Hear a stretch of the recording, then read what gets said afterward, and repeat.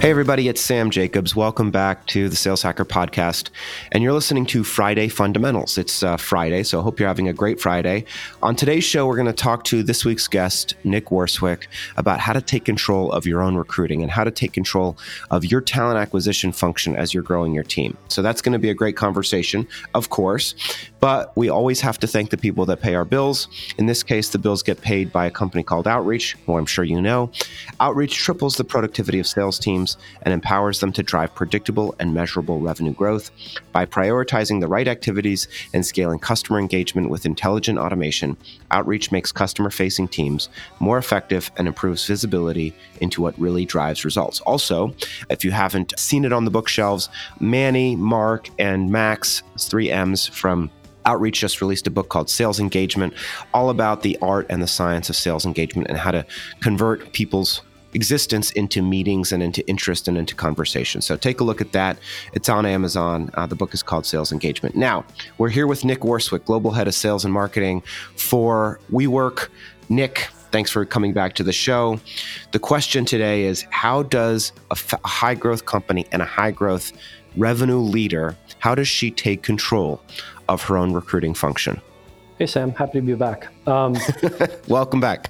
Appreciate it. So there are a couple things that I've learned over the years, and in no particular order. I think what tends to happen a lot of times, particularly when you join a company, is you will often have a very willing partner in HR that wants to help you instantiate the best team that they possibly can help you put on the field.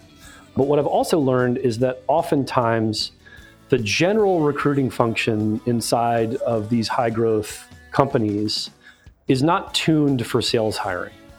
And what I mean by that is, if you're in a SaaS company, for example, the folks usually prior to what I'll call a professional CRO getting into the business, for a variety of different reasons, the HR team and the recruiting team have either focused predominantly on hiring engineers or have dipped their toe in the water with hiring sales, or haven't hired many salespeople to speak of for whatever reason. And so my view is, you as the leader of the sales apparatus are the person that is best suited to help your partners in HR figure out the fundamentals of how you recruit salespeople. So at a high level, I think that that's the statement I would make, is that your job, your key job is to ensure that HR function, that TA function, deeply understands what your objectives are, and you do that through a variety of different mechanisms. Tell us some of those mechanisms. Okay, so maybe I'll walk you through what we did here at WeWork. That would be great. I think it's instructive. So round numbers, when I joined the company 2.5 years ago, there were about 85 people that had sales on their business card, right? Today, that number is about 1,000. And to do that in 2.5 years, you have to sort of break some of the cultural norms in and around talent acquisition. So one of the things that I did very early on, apart from just the simple stuff like, okay, go engage a third-party recruiting firm to help you find sort of the senior talent that's going to be reporting directly to you, that's easy, right? One of the things I did is I went to HR and I went to talent acquisition. I said, hey, I'm going to map out for you the next 24 months. Here's what this hiring pipeline is going to look like. In order to do that, based on some of my knowledge of how you hire salespeople, here's what the recruiting funnel is going to need to look like. Literally the thousands of people that me and my team are going to need to talk to over the next 24 to 36 months. And then here are some suggestions and recommendations around how we're going to do that. So you get them understanding the math, the problem, scope the problem for them. That's part number one. Part number two is you suggest to them that they're going to lead the function. It's not about a reporting relationship. It is about having a very specific business partner for you, recruiting partner that runs recruiting for you, that effectively is in your office. I mean, in my case here, in my office, I don't know, hours every week, 3 or 4 hours a week, let's say.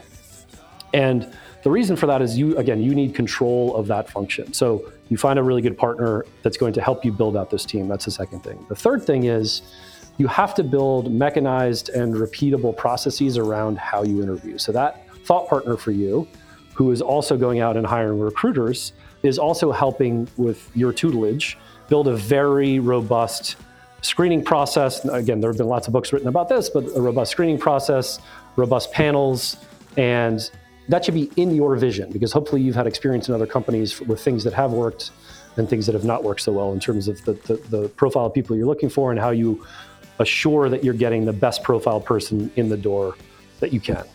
The next thing that we do that's slightly different is I actually deeply involve a lot of people sort of hand that recruiting initiative off to that recruiting partner and his or her recruiters. We actually take a very active role in that first step of the recruiting process, and I'll tell you why. One of the things that we do that's had a really interesting impact is I have my sales directors, right? The people that are building the team, I have them reach out to candidates. I have them reach out for the first time rather than the recruiter. I have them say, hey, I caught your LinkedIn profile. I'd love to get a cup of coffee and tell you what we're doing here at WeWork. It's 3-4 sentences. The response rate you get if a direct line manager or sales director reaches out is like 95% versus 30% as a recruiter. So there are a lot of tips and tricks in and around how you get your team excited and involved in the recruiting process. And the last thing, which I touched on in the podcast earlier in the week, was once you get these people on board, you really have to be deeply thoughtful about what that training mechanism looks like, such that if you did make a mistake, you're super thoughtful about making sure that mistake doesn't linger for 9 or 12 months. It's a recipe to grow from 80 to 1,000. So that's an incredible growth over the last 2.5 years. Congratulations on that. We mentioned it earlier in the week, but if folks are listening or inspired and want to reach out to you, what's your preferred method of communication? How should people get in touch? Best way to reach me is at WeWork. My email address is nick.worswick@wework.com.